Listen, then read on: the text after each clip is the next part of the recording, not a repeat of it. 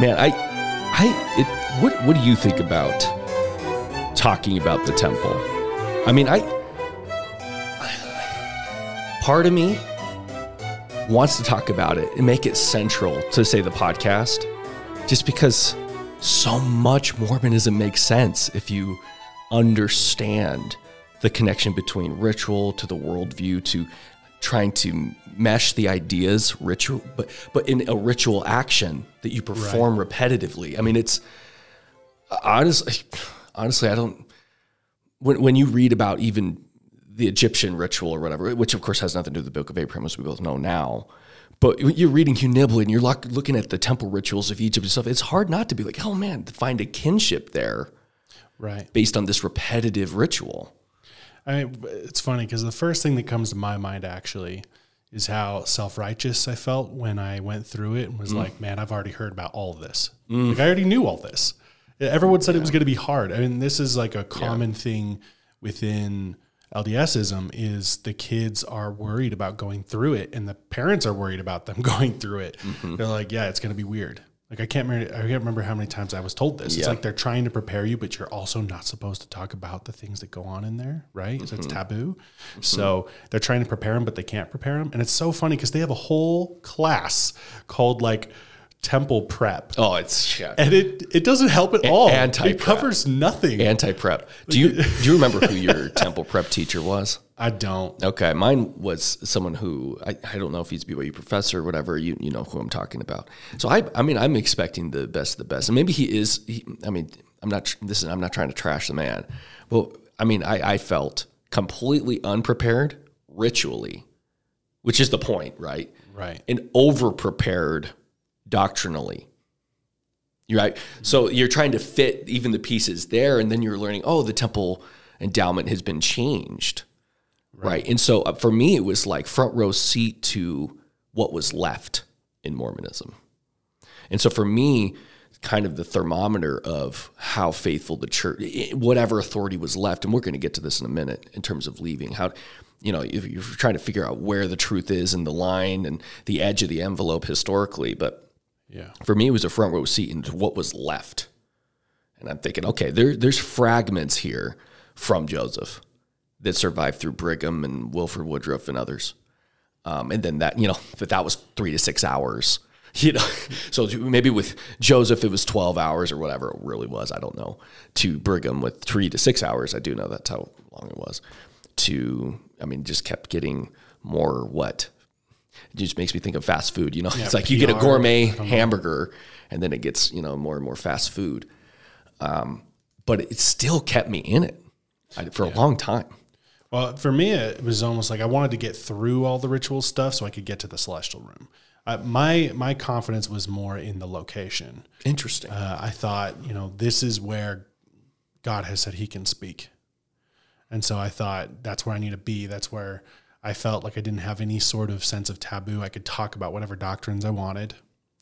Although it's funny because that upset some people. Oh, for sure. I had that They were too. like, you know, stop. You shouldn't be talking about that. I was like, if I can't talk about it here, where do I talk about it? Like, that doesn't make any sense. I remember, so I would go very, very often because remember, I was trying to be a super apostle, right? So, and I was a kid, so I didn't have a lot of responsibilities. So I was going every day at one point. And I just remember I was like, no one was there. Right. It's like no one's there but the lady who volunteers and is watching. Like they kind of just make sure, I don't know, they babysit, I guess, in the room. Yeah, just a little bit. Yeah. And so I just go to like kneel at this one point in the room because I think I'm receiving revelation. I should kneel there. You know, and they come over and they're like, you can't do that. I'm like, I can't kneel. Pray? They're like, no, you could pray. They're like, you can't kneel. I was like, why? Yeah, it's so weird. And it does give you this brief insight though into the decorum of the church. There's like, it's like there are rules and you follow the rules. Yeah. That the end. It's such an overcorrection to that charismatic core, right? I mean, you're reading Wilford Woodruff and you're like, they used to speak in tongues in this room. I mean, there used to be ecstatic dancing and stuff like this. Yeah. I remember being very mixed about preparing my talk, the one I mentioned earlier, because there's so many early talks where they say you can't, like, you won't have the Spirit if you don't prepare, if you prepare it. You have to just speak without having prepared it. And then that's when the Holy Spirit will work in you. And so I remember having a really big conflict in my mind about that. What won me over is the fact that I knew that current LDS leadership prepared their talks, right? I was like, well, they're reading off a thing, so it's fine. Yeah. But I remember even having like a little conflict about that. One other story I wanted to get in about the temple is I remember being with all my other teenage friends, and we're sitting there, and one of them had gone through the temple, and they were freaking out, because it is weird. You're putting on weird clothes. They're touching you in weird places, and then they're all repeating the same phrases, and it's weird. And he's kind of freaking out. And so the other guys, the other people that have been through, they're like, we get it. We understand it. It kind of gets better over time. And I was like, what's wrong with you guys? This is nothing. Yeah. And I remember just being annoyed. That they were annoyed. Yeah. Yeah. I was like, this is the baby stuff. Mm-hmm. And you're like, no wonder we don't have, pure Mormonism right now, right? When people can't even handle this. Right. And so that goes back to the 1 Samuel thing. It was just like, this attitude is why we're losing our good doctrines, our deep doctrines, because they can't even handle the baby stuff. Yeah. Yeah, I remember that. And I remember even locations mattering, right? I mean, I used to have this idea that I'm going to write one of the next, or, one of the great Mormon books, right? And I knew the Talmage story, right, of writing Jesus the Christ in the Salt Lake Temple, because he was given an office. You could see the desk somewhere. And I remember thinking, man, there's no place I'd rather study than in this temple. And when you're reading Hugh Nibley, right, and you're thinking, man, the ancient world and its view of the temple and libraries and the temple and like what the temple used to mean, you're just thinking, man, what could have been, right? And it keeps you in, though, because there's always this like, well, where else would you go? This is the only church I know we had that at least aspiration. And it's weird thinking about it and talking about it, though, because there's a sensitivity about it. But part of me, and it's not because I want to play an ace card or something, like here I'm going nuclear. But part of me is like, no, you can't understand Mormonism just reading Bruce R. You can't. Right. You got to see how the stories connect ritually, and having that. I mean, it was not my first time, but I remember when I was going regularly one year, that's when it started clicking for me. Oh my goodness. And I felt like I was getting it, but I don't know. Yeah, it's weird. It's weird to think about. But so you're after your mission, you're engaging with Mormonism, but you are getting more and more conflict with the current leadership. Yeah. And so how are you engaging with Mormonism still? What's keeping you in and engaged? A huge part of it was John Hall. Mm-hmm. So he just happened to be in the ward of our parents at the time. And he gave all these extra, sermons, but they weren't sermons. Firesides. Yeah, that's what they call them. Man, I've been out of it long enough that like some of the vocabulary just doesn't come to me anymore. Yeah. Anyway, so these firesides where he's going, and I'm like, oh my God, he knows like deeper stuff. Yeah. So like, of course, that's where you're going to latch on when you're in a Gnostic worldview. And I find out he's teaching classes out of his home. In fact, he's teaching Greek. So this is the first time I was sort of exposed to this idea that to better understand the Bible, you need to know the original languages. It's funny because you'd think a church that teaches, like that emphasizes so much the translation would care about the original languages, but not at all. But they have no confidence in the manuscript tradition. That's really where the problem is. They just don't have the vocabulary understanding to put it that way. And so like why learn the Hebrew? Like it's the Hebrew that we have is probably corrupt, right? That's what they think. Mm-hmm. But this was the first time I was sort of exposed to that idea of if you want to better understand the text, you need to know the language. And so you and I know you did more classes than that. I was on a budget, so. No, I hear you. Well, I mean, I know you were too, but yeah, I had a kid. Yeah. Yeah. What as a point of contrast, what's an example of a word game that you used to do, but that, was complicated once you started understanding more about how language functioned? Right. So when we're attending this class, I had this thing I'd figured out from, once again, most of their cool insights come from the KJV misunderstanding of the English. Right. That's most of the insights. Just old English. And so for me, one that I was super proud of, because there's a whole deep theology about light. I mean, obviously, light's a big deal symbolically in any culture, right? But for Mormonism, it's hyper literalized, and really you have to live in a place of constant light in order to be a God. And so I thought when Jesus said, "My burden is light," I thought, everyone thinks he's saying not heavy, but really what he's saying, really what he's teaching is that his burden is godhood, light, right? Yeah. Because it doesn't make any sense for it not to be heavy in Mormonism. Of course it's heavy. You have to live the law.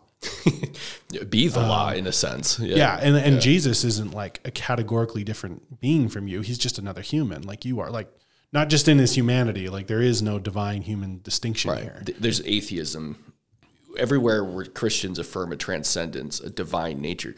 Mormonism is functionally atheist. Correct. There's no transcendence. It makes no sense to say divine nature unless you're using it as a fill-in for advanced human nature. Right. Advanced natural. When as you were going through the curriculum all this year, every time it's like, how can you be like Jesus? Yeah, almost every lesson. Right. And it's like, of course. So when he's saying my burden is light, I'm like offended. Like, this is really hard. What are you talking about? Yeah. The little I think I'm doing, and I'm like, so proud of it. Yeah, struggling. Yep. And so I thought I really figured it out, and I wanted to share it with John Hall, because he even had a whole thing on light that he was really into as well. Right. And so I shared it with him. He's like, "Oh, that's really interesting. Why don't we look at the Greek?" Okay. And he could sight read it. Yeah. And I was like, I've never had this happen before.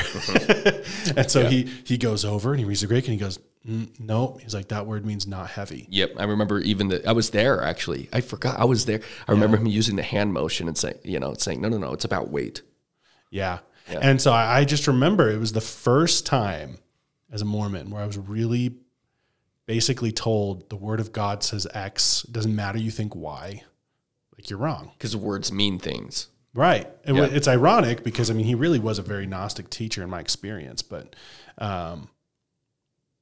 like that was a moment where that wasn't the case. Like he cared about what it actually said. And so even if he would have liked it to have said, like, I think he even said, "Oh, that's too bad." Yeah.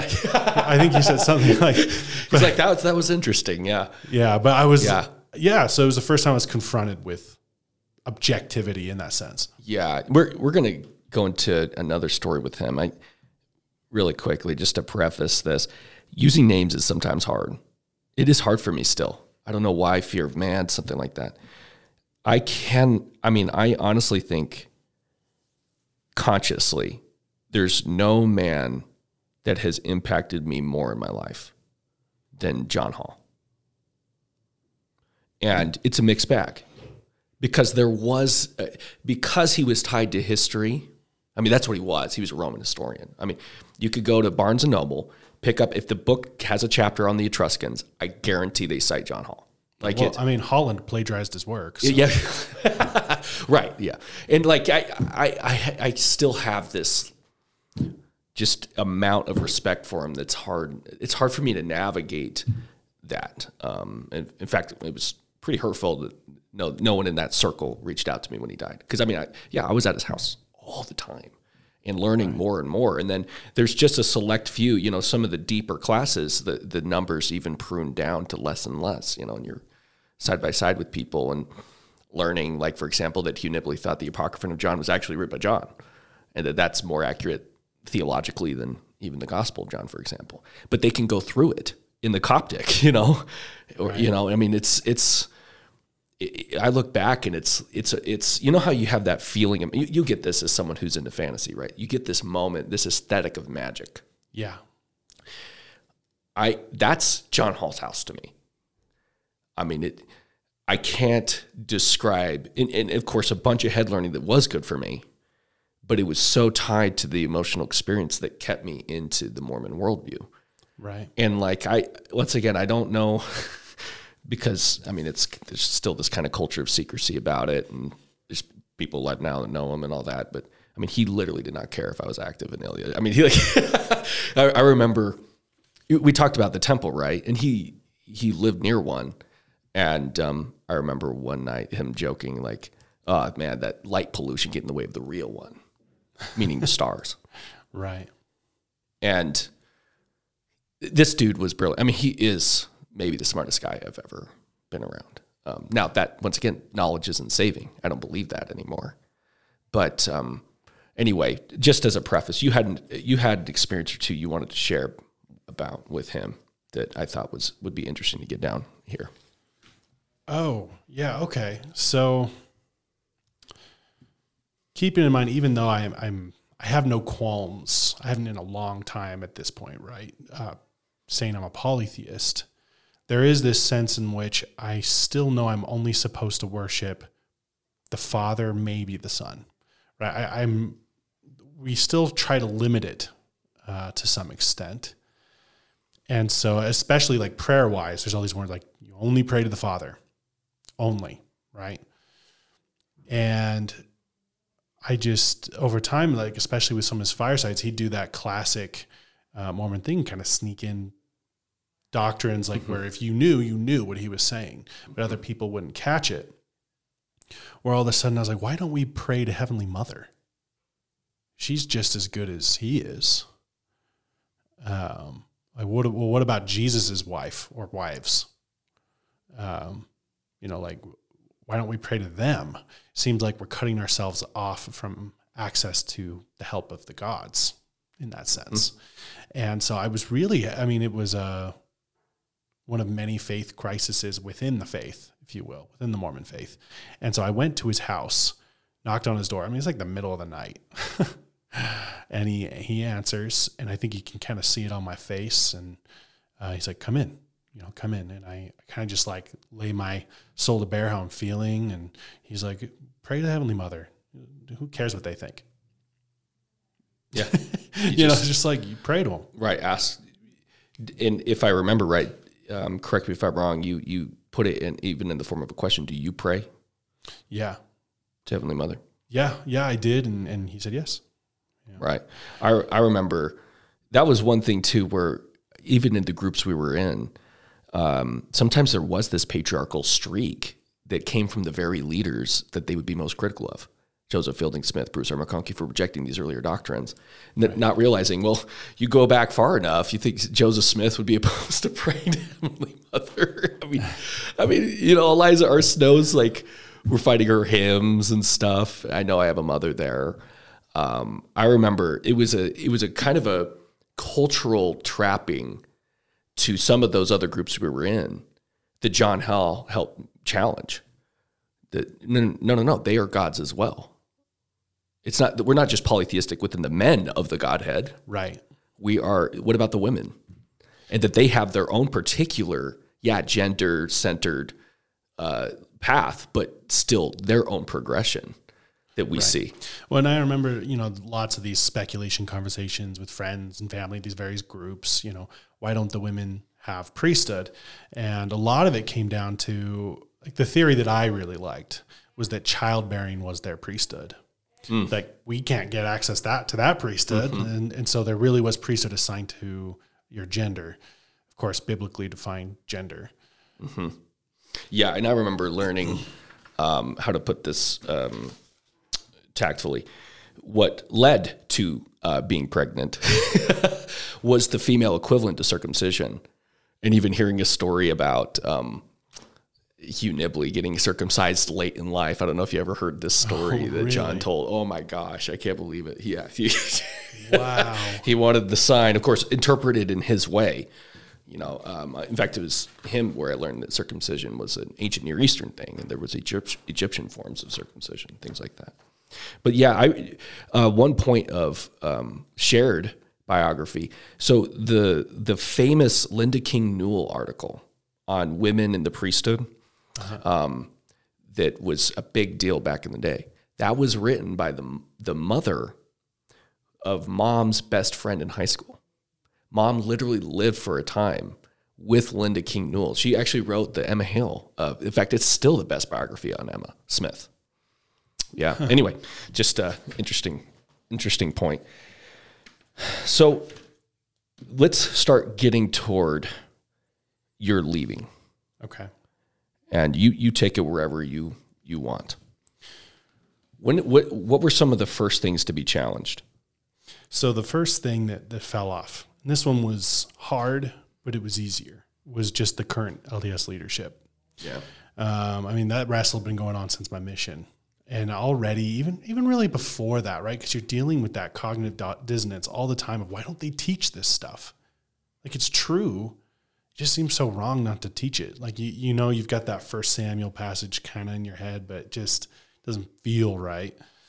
And so that went first, and it was hard, but it was easiest. And really the tipping point was your stuff on tithing. Oh my goodness.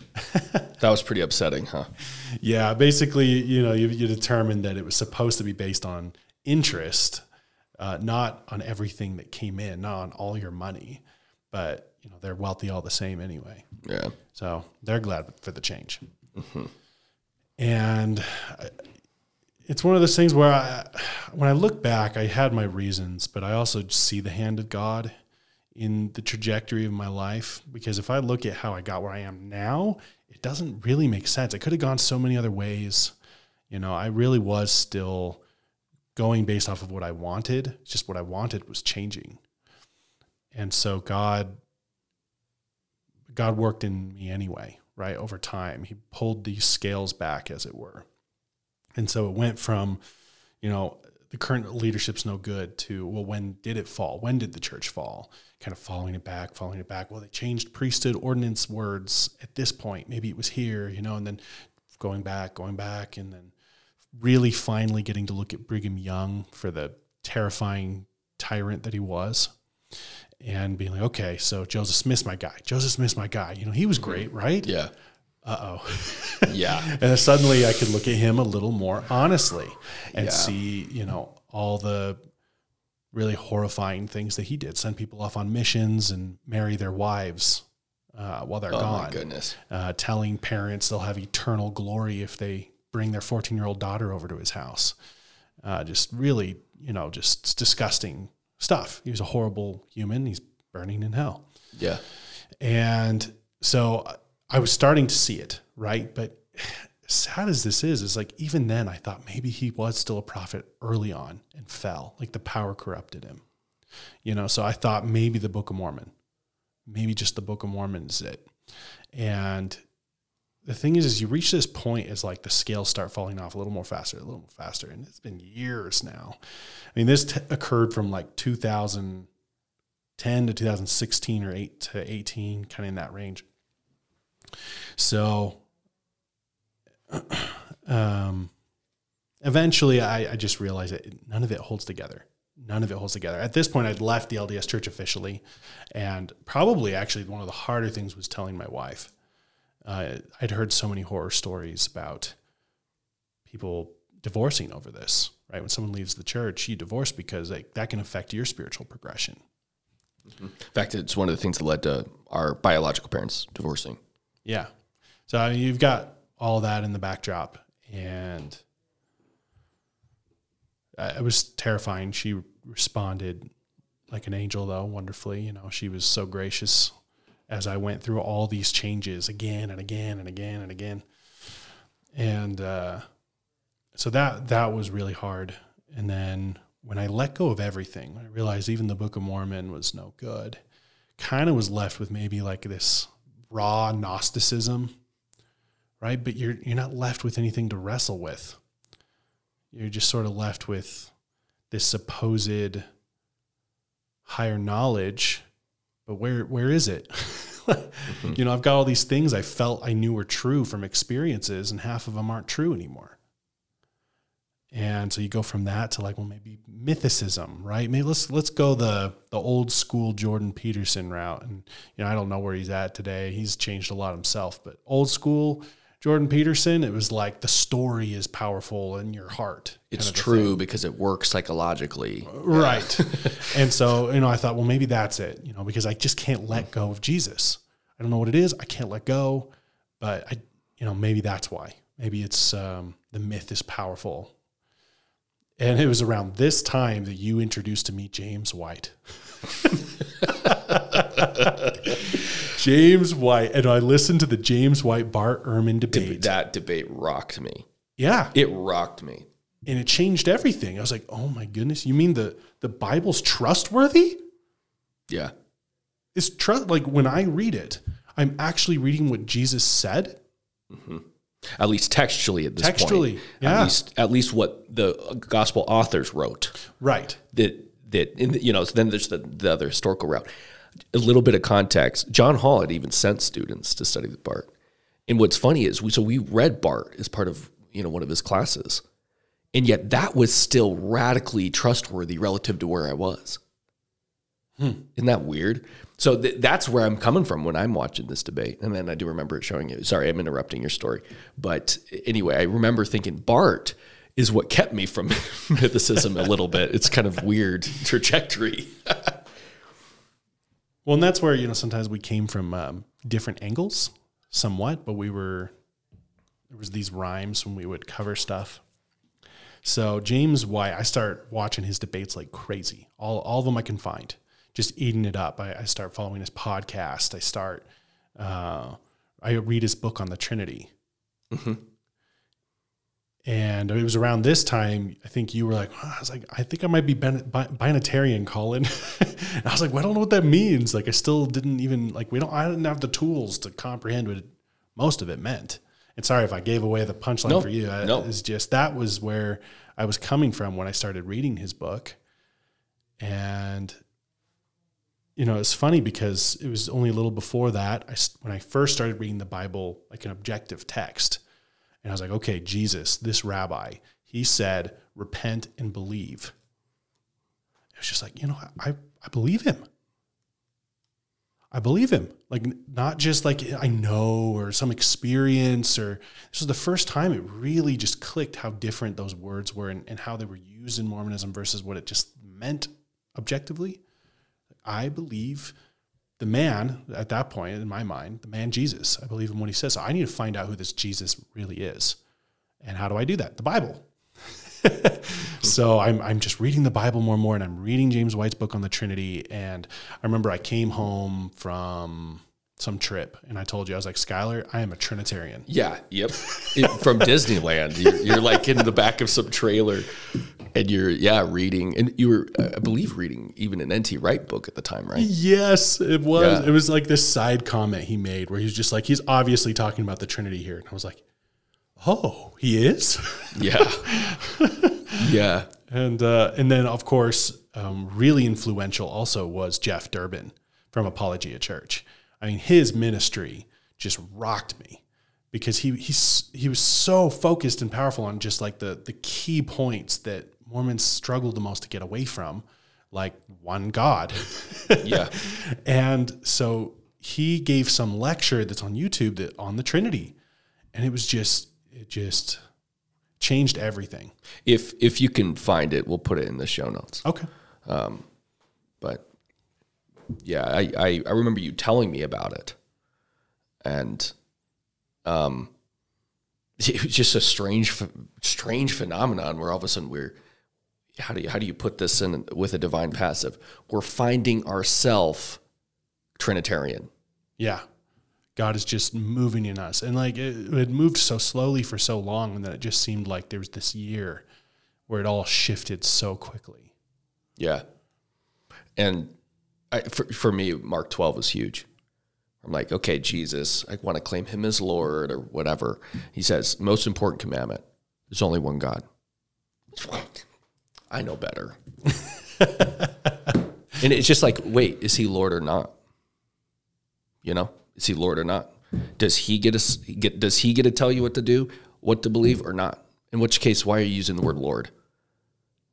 And it's just so much of, my journey was centered on, do these words, stop playing the word games, let the words speak and be challenged by them. Yeah. And how uncomfortable was that? So relative to a Michael God or whatever. This was like, I am dying. I felt myself dying. I remember a family member coming up to me. This was after I'd even been baptized as a Christian, coming up and being like, well, didn't you ever have any experiences? Like, what are experiences you would say are from God now? And I said, well, now I would put it much closer to like when Jacob wrestled with God and came out with like a permanent injury, but like blessed by God. Yes. That's more how it feels. Like I just felt like I got beat up. Yeah. And I needed it, and like it came out with this like injury in a sense, but also with a blessing from God, the grace that comes from trusting in the real Jesus. So much better than anything I could have hoped or dreamed from, not based on my knowledge, not based on how smart I am, in spite of how ignorant I was, in spite of my pride, in spite of being an enemy to God. Yeah. It's just incredible. And that's one of those things where, once again, it's like I can't exactly look back and be like, all right, this is where I went here, and this is exactly why it went here. I just look at it, I'm like, God did this, and here I am. I mean, all praise to him, all glory to him. Mm-hmm. So... Do you have any specific examples of the epistemology being confronted that for our listeners, in the sense of what is a standard of truth or scripture ruling over your feelings or inclinations? Yeah, I mean, this is key. So even after I thought, all right, I believe this Jesus guy, I'm still wrestling with sola scriptura as a concept more fully. I'm like, well, couldn't it be wrong over here? Or like, couldn't Paul have said something wrong? Or I'm still just, frankly, I'm presupposing Mormonism still. Mm-hmm. And that's the thing, is coming out of Mormonism so much slower than you think, because you may leave the particular doctrines, but it's so much harder to leave the method, which is you are the arbiter of truth. Right? And anyone that has lived here long enough will tell you people that leave Mormonism predominantly become agnostic atheist or New Age. Why? Or both. Or both, because the method hasn't changed. Right. Because they still decide what's true. They can't be wrong. Yep. Well, I'm coming at this trying not to do that, but you're set in your ways. And I remember the doctrine that really challenged me was that homosexuality was a sin. This was really, really hard for me. But I remember you just challenging me. You're like, Romans 1 says this. I was like, well, what if Paul's wrong? And he's like, what's your standard? You said, what's your standard of truth? How do you know if you're wrong? You can be wrong, right? And of course, the answer is yes at that, especially at that point. It was also raw how wrong I'd been. So, okay, my heart can deceive me. How do I know it's true? And really submitting to God's word. There's the objective evidence for the Bible is incredible. Its trustworthiness is, frankly, indisputable. And the only reason people do is because of the wickedness of their hearts. And I just remember finally saying, I don't totally get it here, but God, I submit to your word. And, with time, it did make more sense, but it just didn't at the time. Right. And I remember, if it's the same conversation that I remember, I've been just as wrong about all this, about so much too. It's like, I'm not using this story to be like, oh, see how wise I was. But I remember really, for me, the question that I cared most about was, do we agree that this is what the text says? Right. And what Paul meant? Like, what you do with it, can we at least agree that if we claim Christianity, this is at least what the Bible teaches, and this is what we would submit to if we were Christian, right? At least getting that objective point out. What happens within you or how you subjectively respond, at that point I knew I don't have control.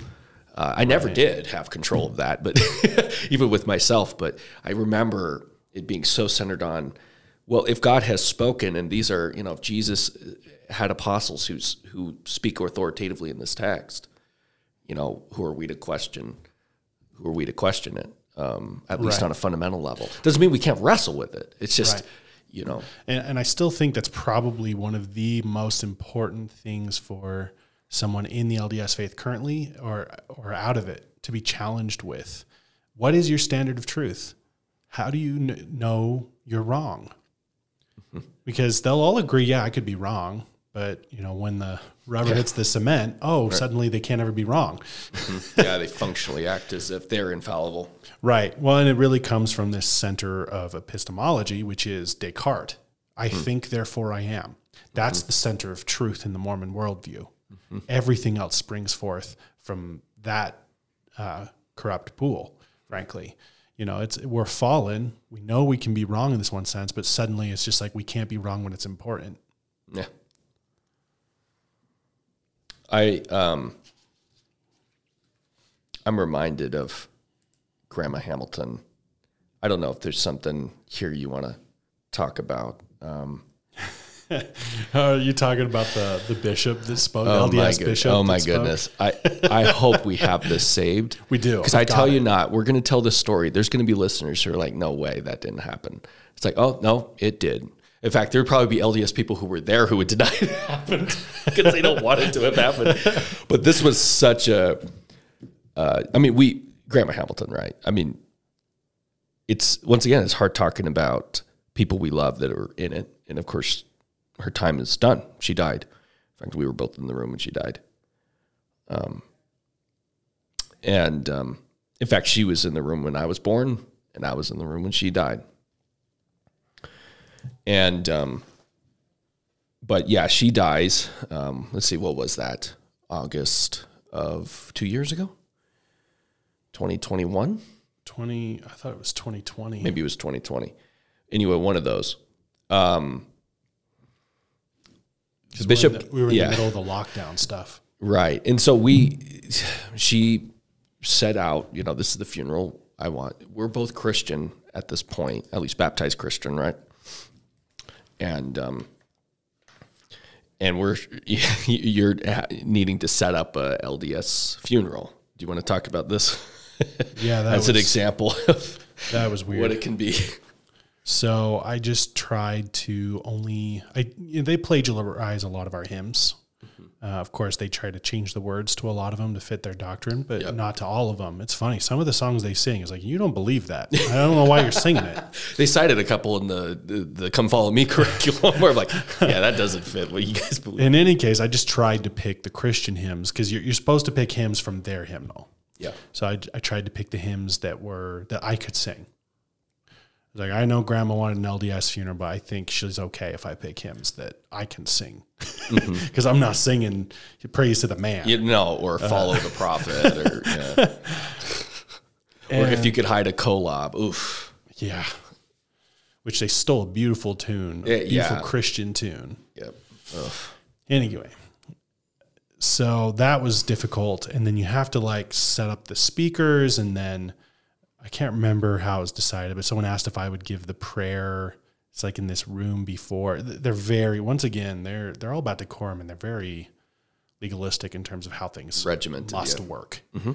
And so, you have to do this, then this, then this. And really you're playing fill in the blank.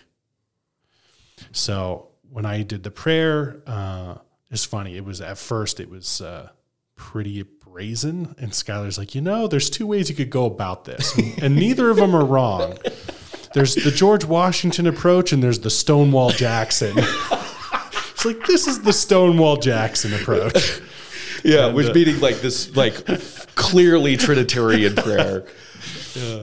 So I ended up easing off just a bit because it was probably me and Skylar and my mom were the only Christians in the room. Mm-hmm. And there's a lot of people there. She was really loved. And so I was like, well, I'm praying to my God. I'm not praying. So that's non-negotiable. It was still pretty clear. But I just didn't make it the center, necessary, the focus. I don't know how to put it. Anyway, it was still clear enough that apparently it rubbed the bishop the wrong way. Mm-hmm. Which is pretty funny. So then in all the talks, keep in mind, all the people that spoke, I don't know if any of them are Mormon. Did Abby speak? Because she would have been the only LDS. No, Linda might have. Jackson. Okay, she was. Yeah, they were LDS. But everyone else wasn't. Even if they weren't Christian, they certainly weren't LDS. And so it was just so clear the tone of the funeral wasn't quite fitting that LDS rubric. And right. The bishop gets to say his part at the end. So he talks about himself. Yes. I forgot, too, to add, Mom, Abigail, and I played Amazing Grace. Oh, that's right. Right. Save a wretch like me. I think that also was a triggering point. Okay, continue.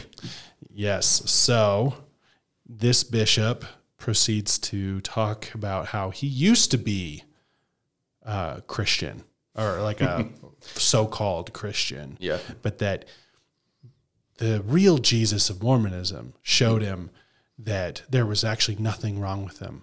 Yeah, that's what he found. And he thanked his Savior that, he could tell him that nothing was wrong with him. Yep, that was it. When he started to, I have to include this. And our first pastor, Brian Tebben, can also testify to this. He was here. He was there. So he gets. That's right. He was there. He gets up. It's like we're not saying this to mock, but I am mocking the theology. So how do you balance that? But this happened. I mean, it's like could not be more vindicating of our view, right? You talk to the average LDS, they say, "Oh, we believe in grace and we believe in this." It's like, okay, well, let me tell you the example of my grandma's funeral. Our grandma's funeral. And he gets up, this bishop gets up, and he says, well, I wanted to start with a scripture. And from the Book of Mormon, right? So it's like 1 Nephi 18, whatever, whatever. And it came to pass, that they obeyed, and therefore God blessed them. And that's it. There's no context. There's no story. It was just like so perfect, right? Just like, and it came to pass. And I remember thinking, oh, I'm sure it did. I'm sure that did happen. No, it didn't. There's your first problem that didn't happen. But then, then he goes off, and he then goes on to say that he grew up feeling guilty. He grew up feeling all this guilt. And then the LDS missionaries found him, and he realized the great truth of the gospel. And he said the gospel was that nothing was wrong with him. Even though he ended this is at a funeral. He ended the funeral talk where he gets the last say in the LDS. Oh yeah, we should have said this. I don't know Christian listeners. Did he even bring her up? Like, did she come up? He brought up him, Grandpa. It's like, I've had a chance to talk to him a little bit here and there over the last, few weeks. Anyway. And, and by the way, just because we're being hard on him, the Relief Society of that ward did make us lunch, and were so kind to us after. So yeah, just so we're not only bringing up negative, the Relief Society was so kind to us. Absolutely. Just helped with the lunch and let us just eat and not worry about cleaning up. So there's some very kind people in that ward that were awesome.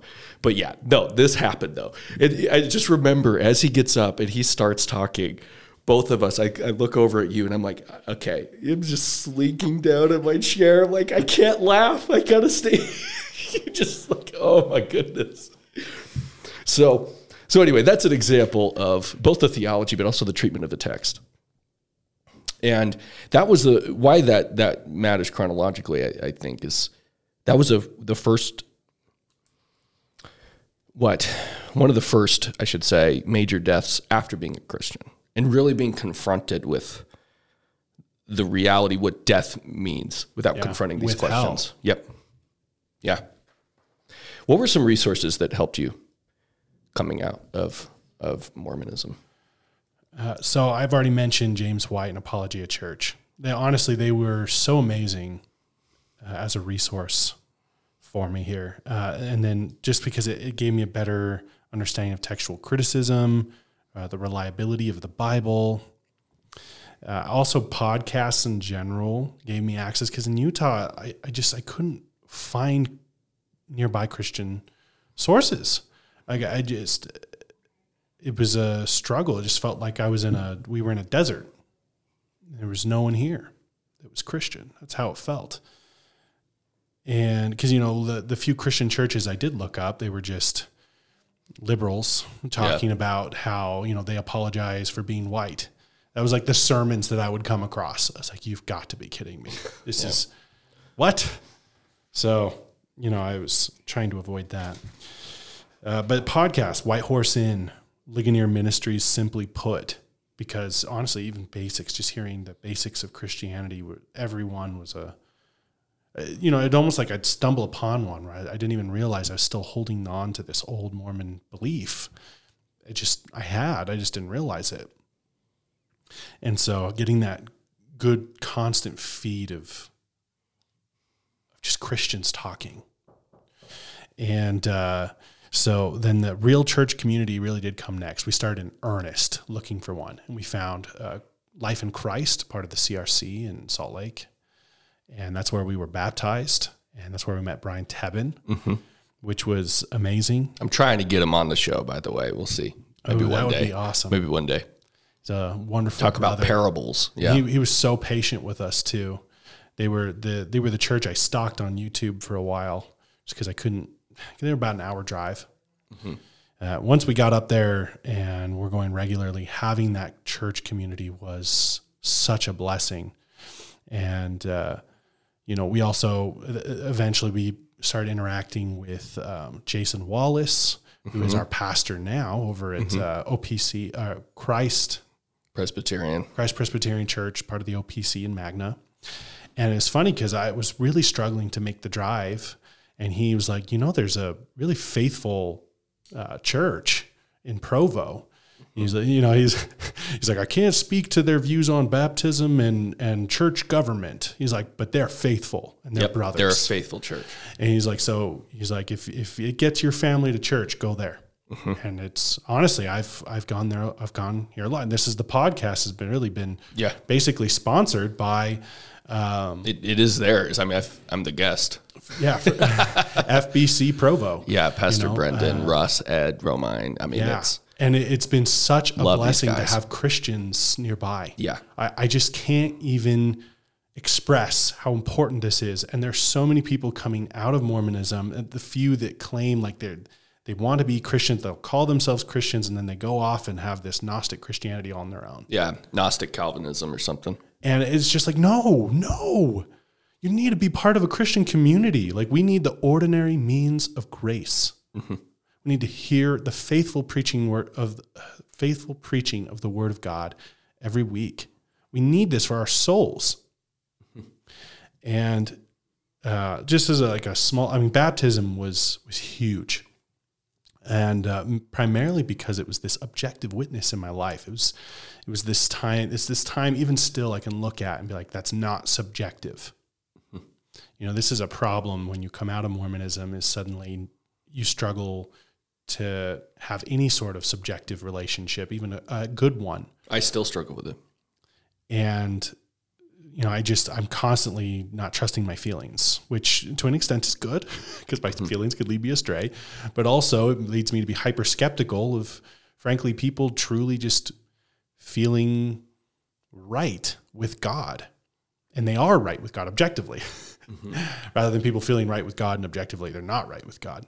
Right? That's the key there is the objectivity. And that's why baptism was so key, because it was this objective witness. I was like, God did that in my life.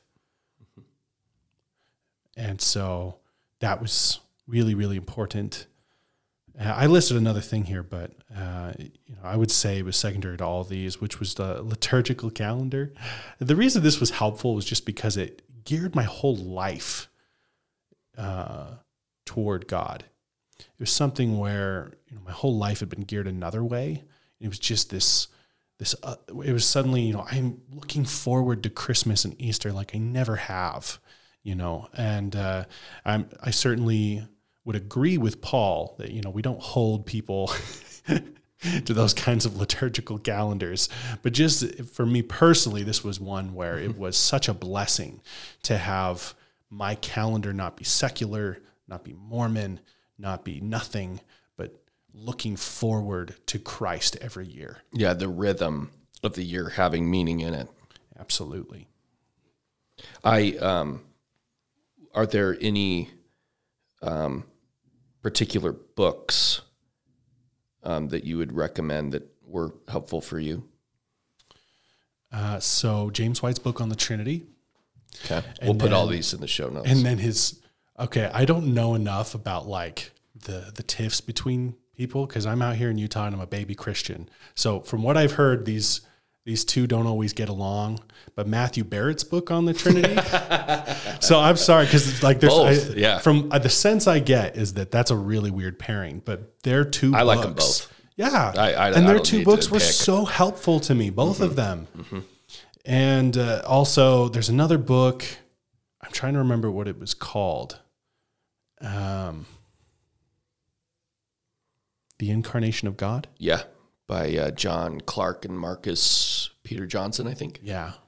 The way I usually put it is that if James White's book got me to sort of mentally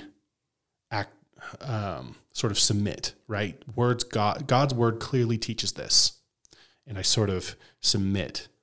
It was that book where I loved the Trinity, where all of a sudden God's triune glory really just won over my affection even. Right. Are there... Thank you, Sky. Yeah. And then, of course, what you quoted at the beginning, St. Augustine's Confessions. I remember you reading this one. Oh, my goodness. Well, I mean, there's a whole other chapter here that we didn't really cover, which is I was trying to still understand theosis, right? Because that's so huge in Mormonism, becoming like God. Yeah, for us it was, yeah. And the idea is like, well, what does that mean in other contexts? What does it mean in a Christian context?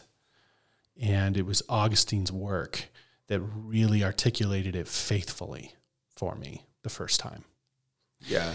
And some of Luther's work as well, actually, although his kind of scared me a little bit. It's a bit dark, but I mean, I liked it, but as I know you did as well. Yeah. But to an LDS, it can be so jarring. Yeah, very intimidating. Yeah. It's very death honest. to self. Yeah, it's very honest about just how wicked we are in our humanity. Yeah. Oh man, Luther is so vivid. Yeah, if he was a very painter, visceral. if he's the Van Gogh of theology, okay. Just like, you see the texture of the paint, you know what I'm talking about? Yeah, stark contrast. Oh my goodness, Luther, yeah. And of course, Calvin was really formational within once we were just like, okay, Christianity, here we go. I remember it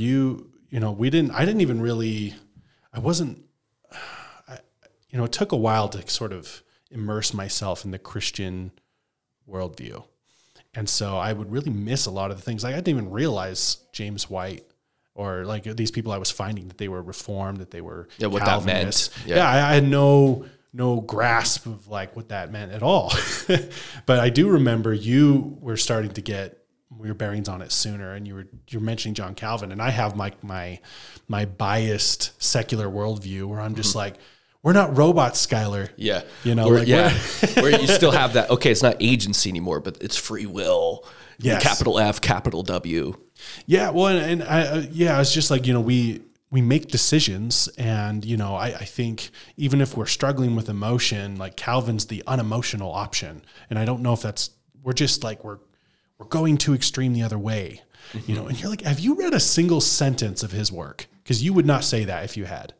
And I was super mad because it was right. It was true. I hadn't. I'd read a single. I could have been nicer, but yeah, because I was still wrestling with it myself. But I remember just thinking, okay, but he's a great thinker. Like I remember there's like a respect owed to certain thinkers, even some thinkers I don't agree with. There's like a respect owed to them because of their impact and that their strength. Yeah. Even if it's just in certain areas. Yeah. And that came out at you. I'm sorry, I wasn't more nice in my life towards you.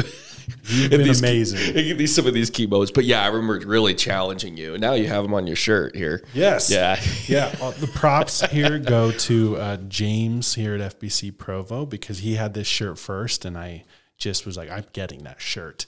It's John Calvin in like a Gandalf attire. And it says, a Calvinist is never late, nor is he early. He arrives exactly when he's predestined to. So thanks, James. Yes. When you're reading him, can you describe some of that process? Because I mean, I do find LDS, even if they're willing to like look at Christianity, they're more drawn to and I'm not trying to be rude, but just what William Lane Craig's and still this kind of rationalist but free will preserving type of Christianity. Yeah, well, I mean, what really stuck out to me was how he addresses, I think, every concern I've heard, which is funny. You'd think like a writer, maybe would miss a certain point, and so then someone critiques that, and then it takes a later person to further clarify the point just because they hadn't thought of it at the time. But what was funny is like every criticism that you ever hear aimed at Calvin, he addresses in his work. Yeah. He addresses it. Like it's silly. It's like, how is this the straw man? How is this the vision of Calvin that he's painted in when he clearly differentiates? I don't know. It's like he doesn't say we don't have a will. Right. Yeah. He says we have a creaturely will. Mm-hmm. He says, in as much as we pray for our daily bread and we can say that daily bread is ours, mm-hmm. right? That's the relationship. It's a creaturely will. Like we make our decisions. He says over and over, he emphasizes how else could we be responsible for our sin if we weren't choosing it? And even James White, would make this point, and I wasn't acquainted enough with the worldviews to understand what he was getting at. He's like, but no one's putting a gun to your head when you make a decision. You are choosing it. And Calvin never says you aren't. Mm-hmm. But it's all within the sovereign will and plan of God. Mm-hmm. And it sounds like Augustine to me. Oh, absolutely. Yeah, that's the thing. It's like, well, your church didn't start till the 1500s. It's like, have you read Augustine? Yeah. And how much Calvin quotes Augustine. Yeah. When it allowed me to, I think, understand more the transcendence of God. Right? Because I'm still, when you spent your whole life dismissing transcendence, it's so hard to deal with it, to even just see it, to understand it at all. Mm-hmm. And so Augustine and Calvin were amazing resources for it because they're such clear thinkers. Right. Maybe the most important question of the interview, are there a few Bible passages that come to mind that were impactful for you or have become more impactful as you've had that time to see and experience, but to see and understand the difference between the Mormon worldview and the Christian worldview? Yeah. So I mentioned Mark 1. I don't remember the exact verses, might be 15 and 16, where Jesus gives his first call of the gospel. And that one is where God first opened my eyes to just treat what he said for what it was, rather than a Gnostic text to be manipulated. And so that was really big. Another one is the one that Apologia Church uses to great effect. It's like the central pillar text of most of their apologetics. Isaiah 43:10, 44, is it 6? Anyway, basically Isaiah 40 to 48. And I mean, that's monotheism, baby. I don't know how to put it like this. Yeah. Yeah. And it's beautiful. It is so beautiful. And so that was huge. Another really big one was Romans 9. Romans 9 was so hard.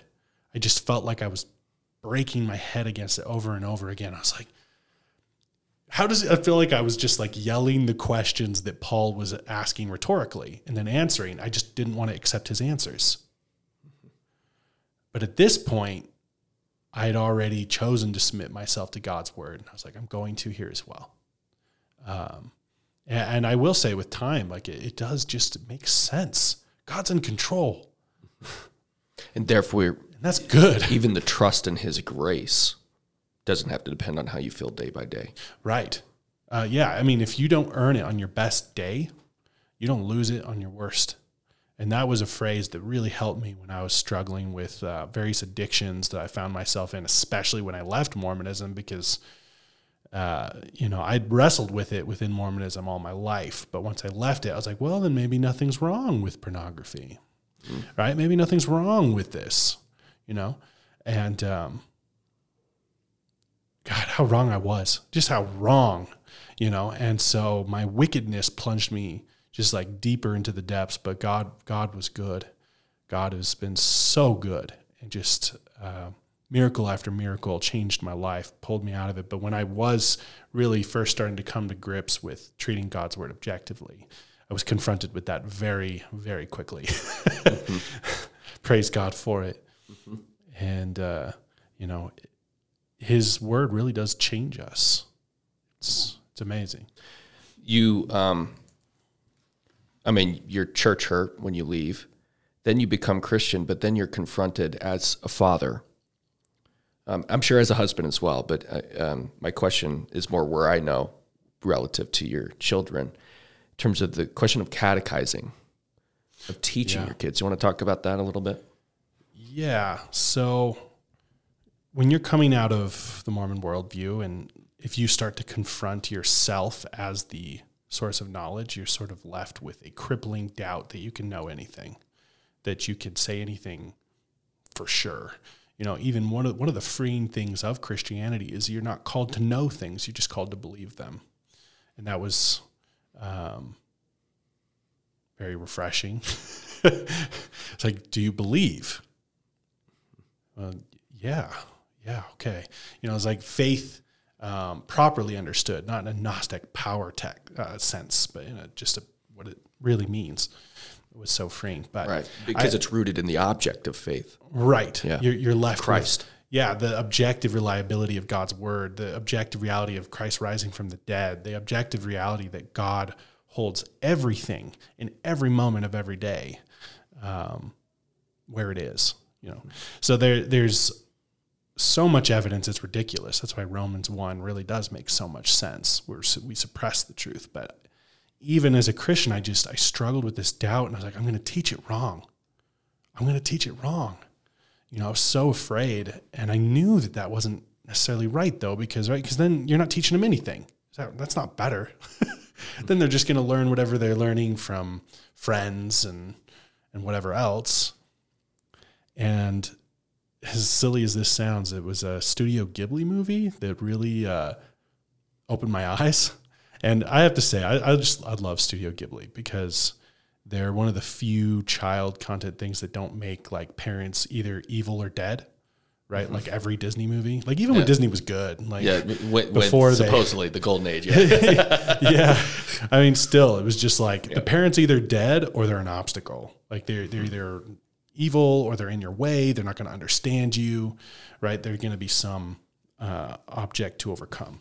Well, in My Neighbor Totoro, there's this interesting moment where the child, has this visit from one of the spirits, and so when she's found sleeping, the father asks, where have you been? And they've been looking for her, and she's like, well, I had all these things happen, and instantly it's just like this. I was like, of course the parent's not going to believe her. They never believe him, right? He goes, no, you probably did. That's probably true. And he takes her up, and of course, it's kind of the Shinto religion, right? Mm-hmm. And so he's like, there's spirits in this forest and yada, yada, yada. And it's what I drew from it, though, was really just the beauty, the common grace of how parents are supposed to teach their children. And so with the special grace that I'd been given, especially, how could I not teach them?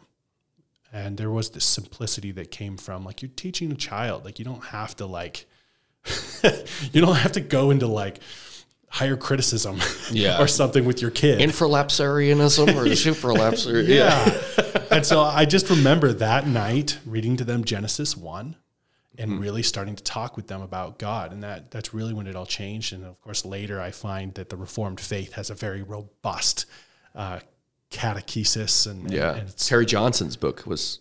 Yes. Yeah, which was given to me by Jason. Yeah. It was super helpful. And a book that John gave me, actually. But I'm trying to remember the name of the book. It was a little booklet. It was almost like a little one that they kind of hand out in churches. But it had this formula of read, pray, sing. Just every night, even if it's just 10 minutes, you read the word, pray, sing. And it kind of helped with it feels a little overwhelming when you've never done it before and you're a baby Christian. And in any case, all of these things came together, and God is good. My children are amazing. I love them. God works in their heart. to such a degree, it astounds me. You know, when the word says that the children of believers are holy, I believe it. Yeah. The one of my favorite stories I just came to mind, but have it on the record. Oh. Who knows? You know, I know which one you're talking about. One day, yeah. When do you care if I say her first name? No, that's fine. Bree is grown up, and to hear this story, I hope she remembers it herself. But that this happened. Will you tell this story? Yeah. So this was a few years ago. So she must have been 5 or 6. And we were over at Tracy's parents' house. They're still very LDS, you know, and by the way, I don't think they have ever asked for, if like openly, like, who wants to say the prayer? I don't think they've done this since. And they asked, who wants to say the prayer? And Bree, she was so excited because we had been memorizing the Shema. Mm-hmm. And so she lifts up her hand, you know, and they're like, okay, Bree, you know, go ahead and say the prayer. Hear, O Israel, the Lord our God is one. You know, and she goes through it. Amen. And I'm like, amen. And like everyone else in the room is like, what just happened? And she goes over to her grandma. And she goes, you know, some people believe there's more than one God. She's like, but there's only one. And I was just like, I am so proud of you right now. Do you remember how old she was? Because it was a couple of years ago, right? She must have been 5 or 6. Yeah. You know, she couldn't have been that. It's just like, wow. You know, it just makes you think, like, out of the mouth of babe, you know, like, it's just something that didn't hit us till when. Right. I mean, I remember the first time, and it was reading a Thomistic philosopher. I know, okay, some are going to like him and some aren't, but this book really just rocked me when I saw what a necessary being necessarily entails, even just philosophically. It's like, wow. Because I thought if Mormonism's true, its arguments for the existence of God have to at least be better. Yeah, at least as good, if not better than these ones. And I remember the first time it wasn't just a thought thing where just all of a sudden it almost felt like it came in like a cloud of there's only one God. What? You know, I'm like on the couch trying to, process that. Yeah. Like there's only one. And he created time and space. Yeah. Oh, that's where goodness. Augustine was both mind-blowing and super helpful because, once again, you have to wrestle with immanence. This is something where if you think that all the LDS person has to do is get it down to one God, triune, but according to their definition of God, you got it wrong. Mm-hmm. Because that God is immanent. That God has to master virtues and lives in time and space.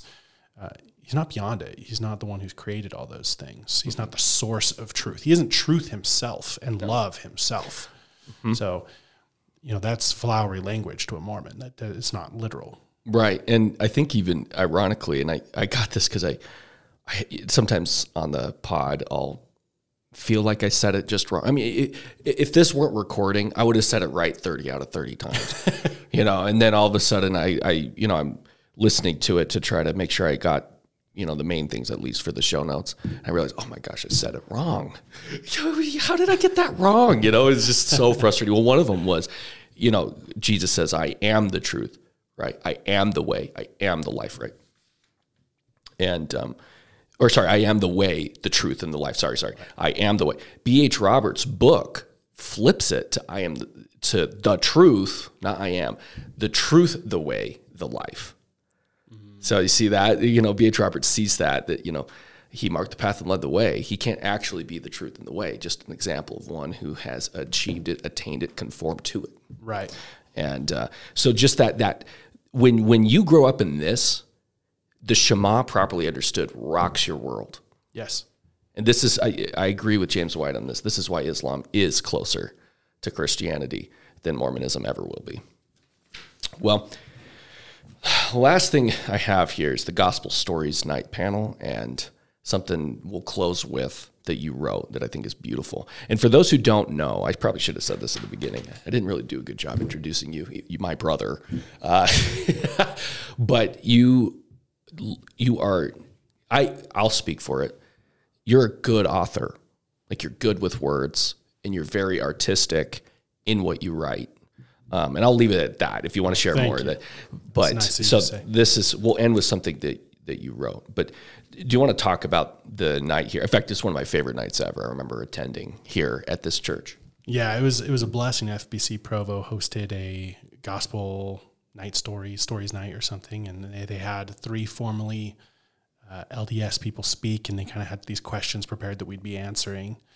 And I got to be one of the people that first year, which was really intimidating, but it was also rewarding.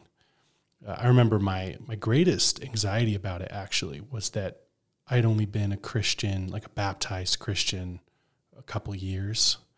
And one of the warnings that James White gave actually, that I've always taken to heart, is he said, you should not allow someone who used to be Mormon into leadership for like at least 8 years. And I don't think he was being prescriptive, like exactly 8 years. But I think his point was it takes time for these things to like peel off of the person. Like they need time, and like you don't want them to be puffed up with pride. And I do think it's very true. You see what happened with Craney and Sean McCraney. And some of these other and people. Lee Baker, denounced from our chapel, denounced Jesus as a false Messiah, even though he used to be promoting evangelicalism. I mean, we were in the room. Yeah. That was something else. Yeah. It's just one of those things where I want to take that seriously.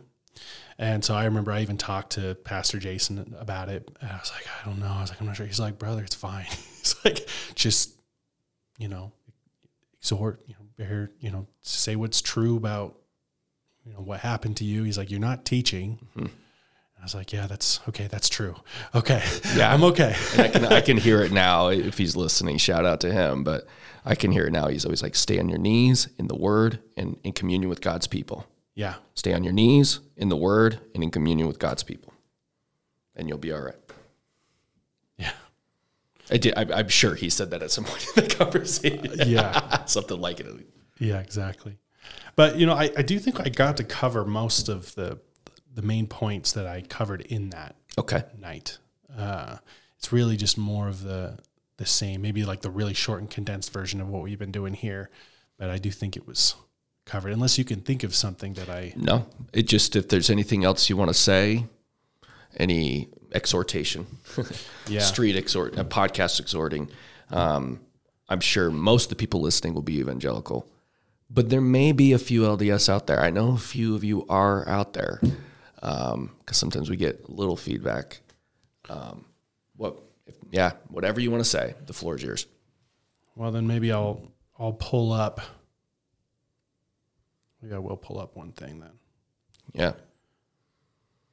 Just have to pull it up. Sorry. You're all right. You're all right. So the question,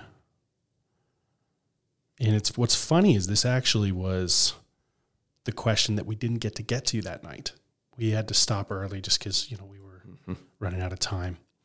And that last question they were going to ask is, what encouragement would you give to evangelical Christians who are seeking to show LDS people the truth and the beauty of our belief?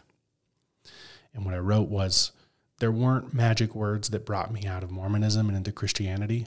When I look back, I'm shocked at how it all worked out. The timing, the coincidences, the providence. God is in control. He's not an exalted man who just figured out how to follow enough rules and learned enough things to spin up a galaxy. He doesn't just cross his fingers and hope it all goes well with us within the context of a universe that just happens to exist and where truth just happens to work. God is truth. God is justice. God is love, and he will save all those who are his. He's not going to lose a single one. Amen. That's the beauty. John 6. John 6. Mm-hmm. And so actually, to quote that book that I mentioned earlier, The Incarnation of God by John C. Clarke, he says, we do not seek and find a reclusive God. He pursues and overtakes us in our rebellion. We do not perforate his unapproachable light. He penetrates our unsearchable darkness. We do not interrogate the Jesus of history to excavate the God of eternity. That infinite and eternal God storms space and time to confront us face to face in the face of Christ. The incarnation scandalizes our desire for heroism without humility, for glory without grace, for human ascent without divine descent. That is because the incarnation sets before us the unsettling yet liberating reality that rapprochement between God and humanity is accomplished only and ever from the sight of God. Amen. Yeah. Now that guy can write. Yeah, those two. That book, man. That's where we should end it. That was fantastic. Just music to my ears. You have the confession. I do. And I hope everyone doesn't mind a bit of reading here. It's something I wrote, and I did mean it to kind of sound, in comparison to actual Augustine, it's like a kid with markers or crayons or something. But, I'm trying to imitate that form, that beautiful form and just humility that is there. So first I start with quoting Jeremiah 17:9.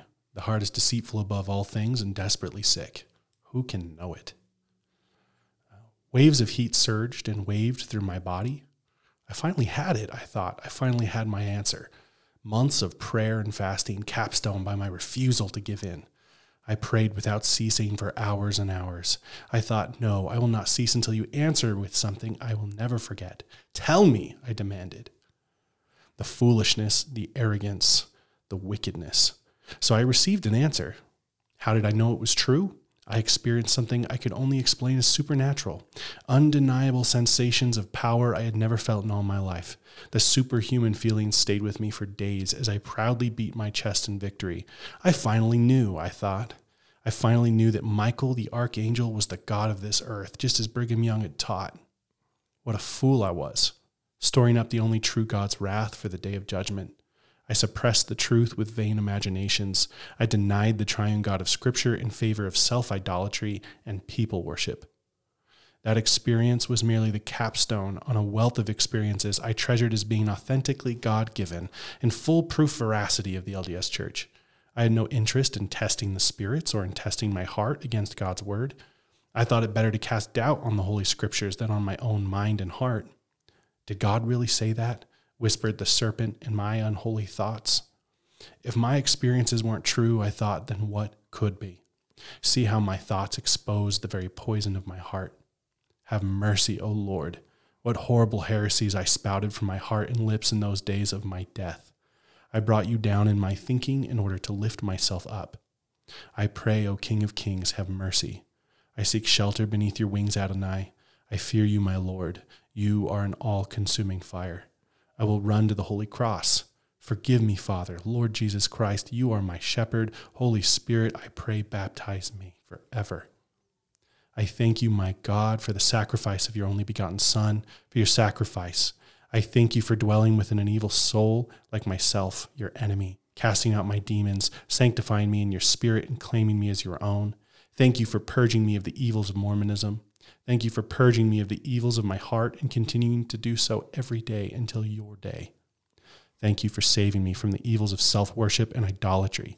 Thank you for opening my eyes and ears to your infallible word and your glory.